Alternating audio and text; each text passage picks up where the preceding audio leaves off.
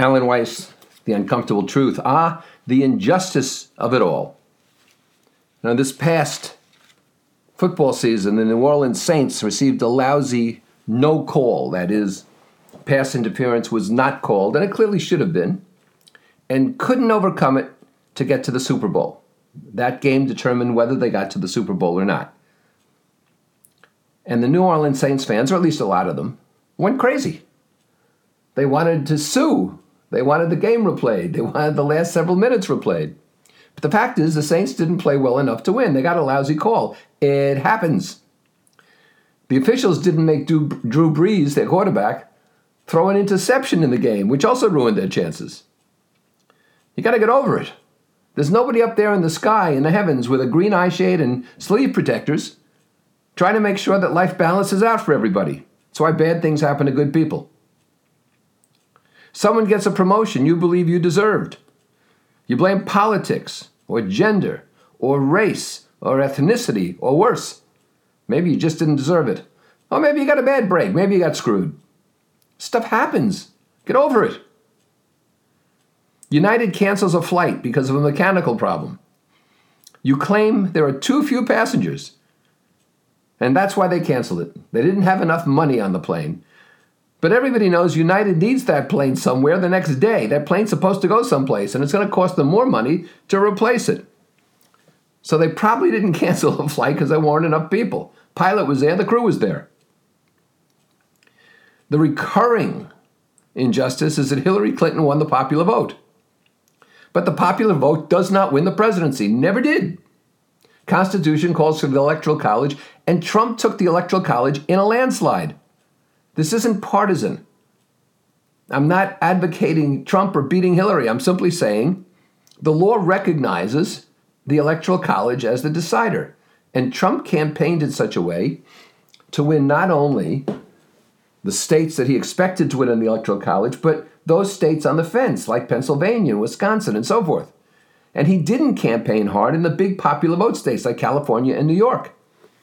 The idea was to win the presidency, not to win the most popular votes. Your internet goes down. You can't complete a promised client report on deadline, but you procrastinated with it until the last minute when the internet went down. The injustice of it all.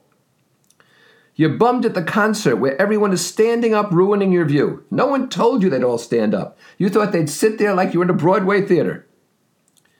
But you could have easily checked. Not hard to do. But you're bummed.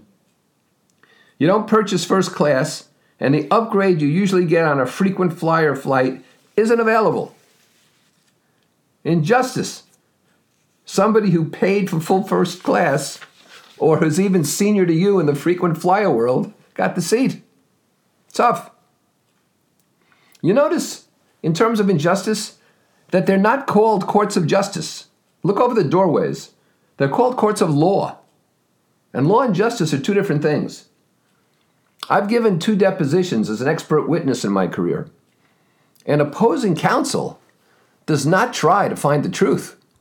Opposing counsel does not try to ferret out the facts. Opposing counsel just wants to undermine you. It's terribly unfair. It's great injustice. But that's the way the system works. You want to win? You want to beat the system? That's how you have to learn to play. There's no constitutional right to justice, or impartiality, or sympathy. You're going to have to fight for it, or understand that you might not achieve it anyway. Get on with life. Get on with your plans. Understand that it's resilience that counts. The point is to move on. The point is to learn. The point is to improve your own destiny and not whine about injustice. The energy you put into whining and injustice will result in 0. But redirect it into solutions, it will result in a hell of a lot. A lot of us have lived with injustice, and some of it has been terrible. I'm not defending racial injustice. I'm not defending gender injustice. I'm not defending any kind of injustice. But I am saying that most things that happen during the course of the day to us, which might seem unjust, are either bad breaks, our own poor planning, or whatever it is, but we need to get on with our lives. Some people are born in poverty. Some contract illness. Most don't sit around shouting injustice. Otherwise, there never would have been a Stephen Hawking. Whatever happens to you, happens to you. The issue is what you do about it. The issue is moving from not in control. You can't control where you were born or what illness you have or what accident occurred, but you can now control what you do about it. When you believe you're a victim, you disempower yourself because you've surrendered control to others who don't care. It's not that they maliciously don't care, it's that they apathetically don't care. They're not even aware of it. And then you become quite boring. I'm sorry.